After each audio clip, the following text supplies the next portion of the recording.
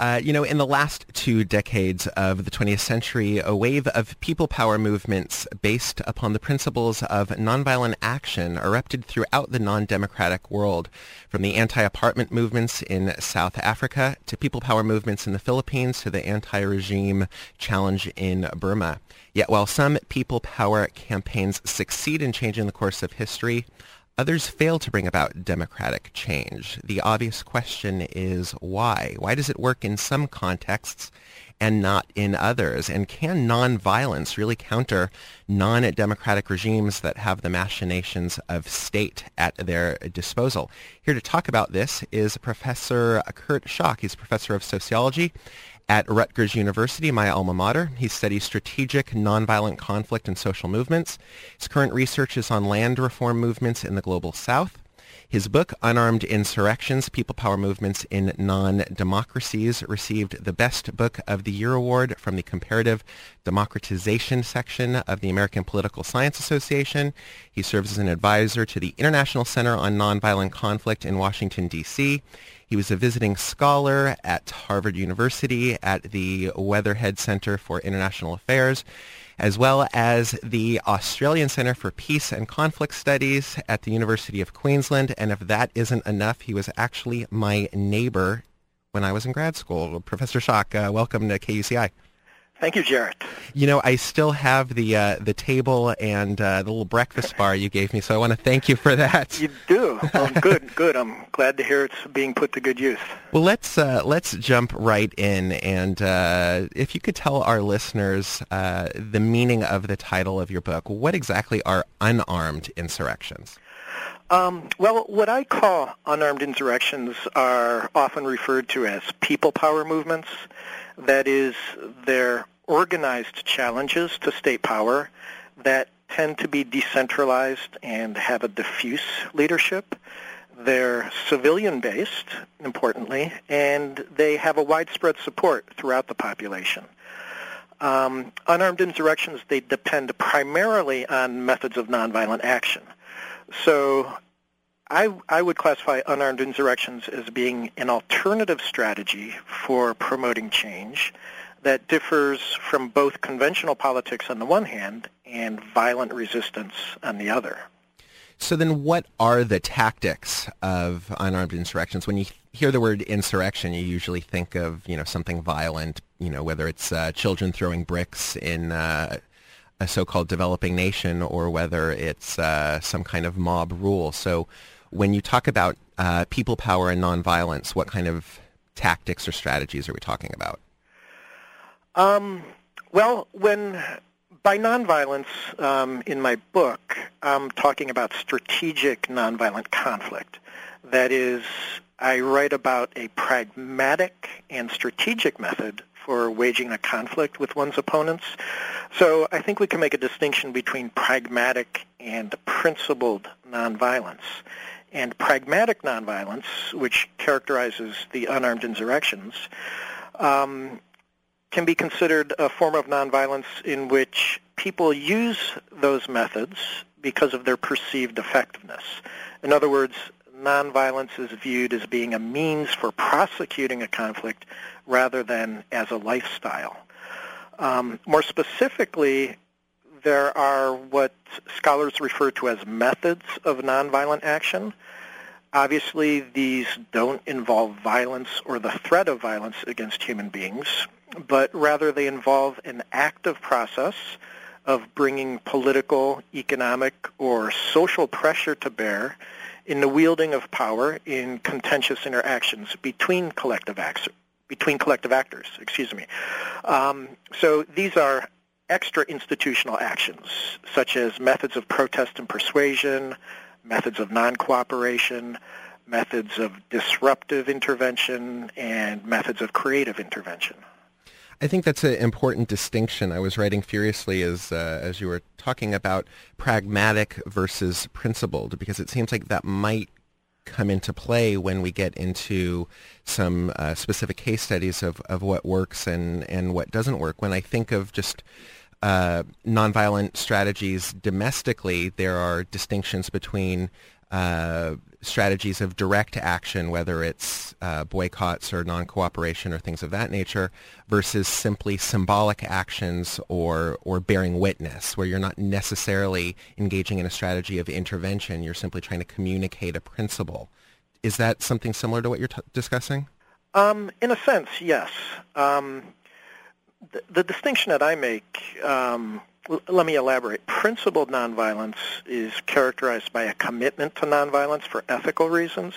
That is, those engaged in principled nonviolence often adopt nonviolence as a lifestyle, and they're unwilling to use violence under any circumstances.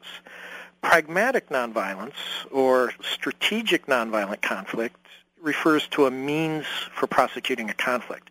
That is, people engage in methods of nonviolent action because they view them as the most effective means for challenging their opponent, undermining their opponent's power, and bringing about social change.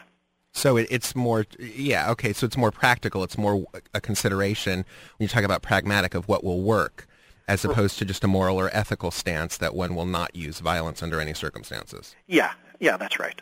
And the kinds of tactics that we're talking about, anything from civil disobedience, strikes, rent, boycotts, what kinds of specific strategies are we referring to in your book? Okay. Well, a common way to classify methods of nonviolent action are three broad classes: methods of protest and persuasion. That would include things like protest demonstrations, marches, rallies, collective display of symbols. Secondly, there are methods of non-cooperation. These refer to things like boycotts, strikes, various forms of civil disobedience. And then thirdly, there are methods of intervention, and I think we can make a useful distinction between disruptive methods of intervention and creative methods of intervention. Disruptive intervention, these would include things like sit-ins, blockades, obstruction, nonviolent sabotage, land occupations.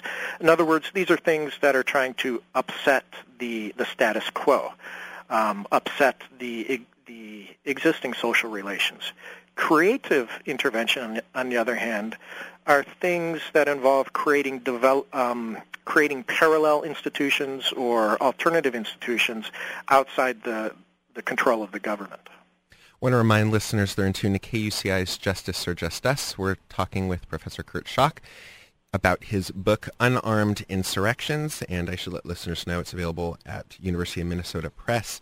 When we talk about these things, they sound like, they sound mamby-pamby. I can't think of any other word to use, although certainly my listeners know that these are things that I have done in the past domestically.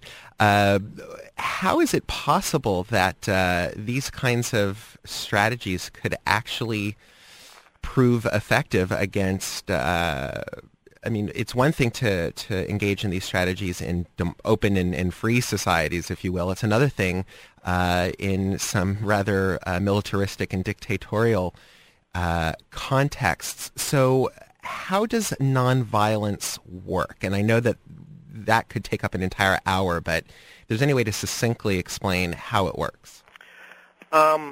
Yeah, Jarrett, you made some good points there.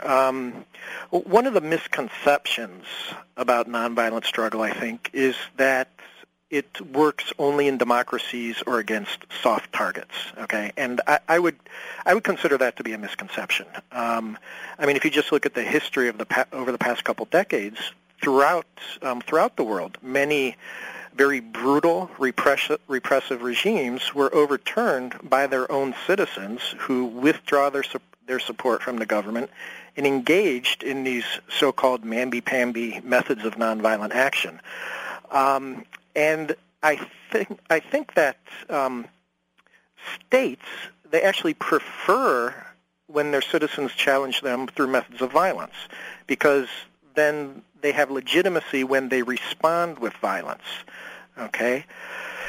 I would argue that the comparative advantage of the people, of the citizens, is with nonviolent resistance, not with the violent methods of the state. In other words, rather than challenging the state on its own terms through methods of violence, the state is challenged through means in which the citizens have the comparative advantage, in which they can use their numbers to their advantage, their refusal to cooperate with the government to their own advantage. And, it's interesting because I had a chance to thumb through some of the middle chapters of your book last night that I haven't looked at for a while.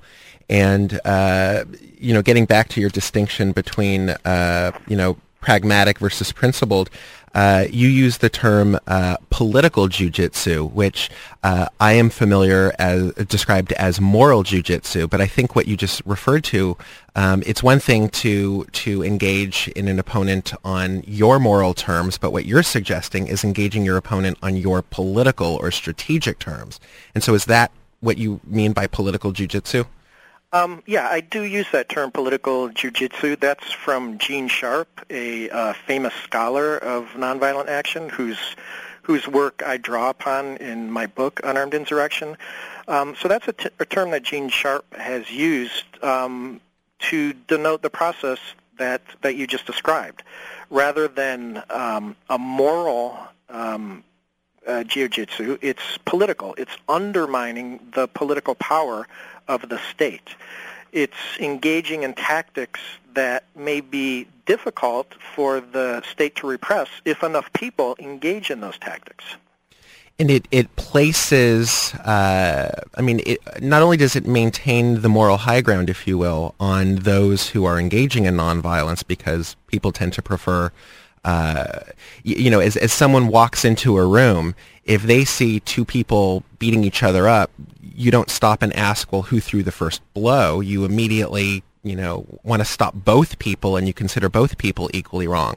But if you've got one person engaging in nonviolence and the other one engaging in violence, the onlooker's sympathy is automatically drawn to the person engaged in nonviolence. And that's kind of the whole idea of the jiu-jitsu, is that you could actually win a competition by engaging in principled nonviolence. Is that accurate?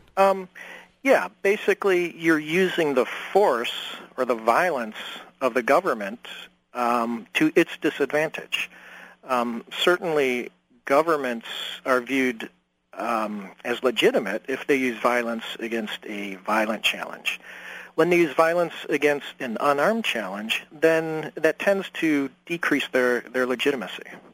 The bulk of your book really takes a look at the context of nonviolent actions. I want to get to that, but before we do, I want to bring up this idea again of mamby-pamby and really throw the scientific term and really throw out any last misconception.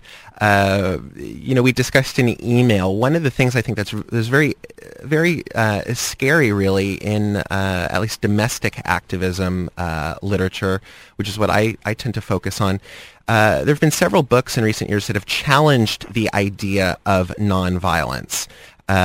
Books like Ward Churchill's Pacifism as Pathology or Peter Gelderloo's How Nonviolence Protects the State.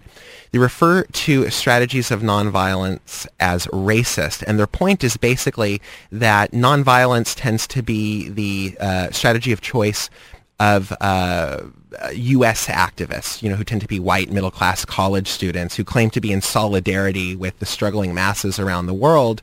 And these authors suggest that the struggling masses around the world don't have the luxury of engaging in nonviolence. They're the ones who are actually risking life and limb. And so how can U.S. activists, who are usually responsible for the violence that people in developing nations are facing, claim to be in solidarity while not risking anything? And to anyone who knows about nonviolence, who reads that, it's just such a gross mischaracterization. I was wondering if you wanted to comment on that. Yeah, I haven't read the books that you mentioned, so I can't comment directly on those, but based on what you've said, your summarization, I could comment on that. Over the past couple years, I have been studying land reform movements, and I've traveled to Brazil, India, and Thailand. And in those countries, the most marginalized and dispossessed segments of society are organizing themselves and engaging in social movements that depend primarily on methods of nonviolent action in order to promote social change. For example, in Brazil, there's a very successful movement, the Landless Rural Workers, known by its Portuguese acronym MST. This is a very militant and radical movement. It challenges private property relations. It challenges the agrarian policies in Brazil, which favor large agribusinesses. So it's a very militant and radical movement. Its main weapon is the unarmed land occupation, where it organizes landless people to occupy land in order to put pressure on the state to promote land reform. And this has been a very successful movement. And the people who participate are people that are the most disadvantaged, marginalized, dispossessed people in Brazil. Similarly, I've studied a movement in India called Ekta Parishad, and actually this movement has been in the news lately because they've mobilized 25,000 landless people to march on New Delhi. And this is a Gandhian organization that relies on methods of nonviolent action in order to put pressure on the government to promote land reform. And this was just this past week, wasn't it? Yeah, exactly. Actually, the occupation in New Delhi is still occurring. Okay. But these movements, they're movements from the third world or the global south. They're composed of the most disadvantaged people in the world, yet they're using methods of nonviolent action in order to successfully challenge the power structures within their respective societies. And of course, George Lakey has a great response to this idea when he points out, he's got a book or a little article that responds to these works, and he points out that, certainly we can't refer to Gandhi as a white American middle-class college student. We can't refer to Martin Luther King as such, or Cesar Chavez, or any of the folks working in the campaigns to which let us now turn. So in the time remaining, could you give us a couple of summaries of contexts or ways in which nonviolence has worked, and a couple of examples of where it hasn't worked, and explain why? Okay. In my book, I examine a few cases of successful unarmed insurrections and a few unsuccessful cases. Some of the successful cases would be the People Power movement in the Philippines, which toppled the Marcos dictatorship in 1986, and the anti-apartheid movement in South Africa that led to democratization in South Africa in the early 1990s. So those were both successful. Unsuccessful cases that I looked at were the Tiananmen Square pro-democracy movement in China in 1988, and the pro-democracy movement in Burma in 1988. And those were both large-scale, nonviolent mobilizations against the governments that were repressed and did not promote change. Okay, so certainly nonviolent rebellion, it isn't a panacea. There are certainly many cases where it has been unsuccessful. And in terms of trying to distinguish between successful and unsuccessful cases, I think we can look at two broad sets of factors, one being the characteristics of the movements themselves, and then secondly, the broader political context in which the movement takes place. So with regard to movement characteristics, I found that the successful insurrections were led by umbrella organizations that were able to unite diverse strands of resistance throughout society. These were movements that engaged in tactical innovation. That is, when the government responded with repression, they were able to shift their actions into other tactics that were less susceptible to repression. The successful movements were able to implement a broad range of tactics, non-cooperation, protest and persuasion, and intervention. Secondly, the political context is also important. In the successful cases, those societies were characterized by a certain degree of political space within society. In other words, there was a certain degree of civil society space that permitted these groups, these challenging groups, to organize. Secondly, in the successful cases, the movement was able to put sufficient pressure on the ruling government such that elite divisions emerged. There were conflicts among the elite that resulted from the power generated by the social movement, and this contributed to their success. Also, international pressure, tends to play a role in successful movements. If there's pressure against the government by international actors, then this is likely to increase the chances of the success of the unarmed insurrection. So it seems that there needs to be flexibility in strategies among people power. There needs to be an ability to create some kind of political strife among the elite, and there needs to be an ability to garner international support or sympathy for a movement to succeed. Exactly. Okay, and so then it pretty much stands to reason that in the cases or the context when there isn't success of people power, you're simply lacking those things. Yeah, that's correct. So I thought it was very interesting talking about, reading about Tiananmen Square. One of the things you noted is that, they were pretty much sitting ducks in Tiananmen Square. Could you comment on that? Yeah. The successful movements are able to implement both methods of concentration and methods of dispersion. With methods of concentration, we have a large group of people concentrated in a public space, such as in Tiananmen Square with regard to China. When the government responds with repression, then the movement must be able to shift to methods of dispersion. That is methods that don't involve a concentration of people in one space, but yet when they're implemented, they can still undermine the power of the state. For example, a boycott or going on strike. It's difficult for the government to repress people who are engaged in a boycott compared to if they're sitting in a large public space. So one of the factors I suggest that contributed to the failure of the Tiananmen Square movement in China was that it was limited to a very narrow range of tactics, mostly methods of concentration, and it did not shift to methods of dispersion.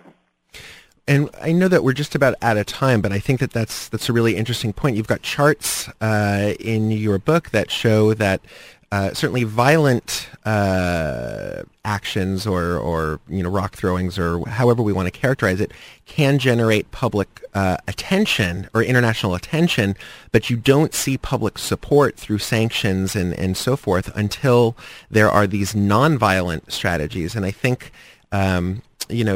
that's a really interesting point because again, you tend to gain sympathy when you're engaging in strategies of nonviolence, but then also they're very simple tactics. How does a government repress people who simply aren't spending money at stores? That was particularly the case in apartheid South Africa. Right. Uh-huh. Well, we're just about out of time. I want to see if you have any thoughts on the situation in Burma today. I know that this isn't your area, of expertise, but one of the things that you do talk about and you just mentioned is that the ability to gain international sympathy. And I think one of the things that listeners are familiar with when it comes to Burma or Myanmar is how isolated it is, both geographically but internationally.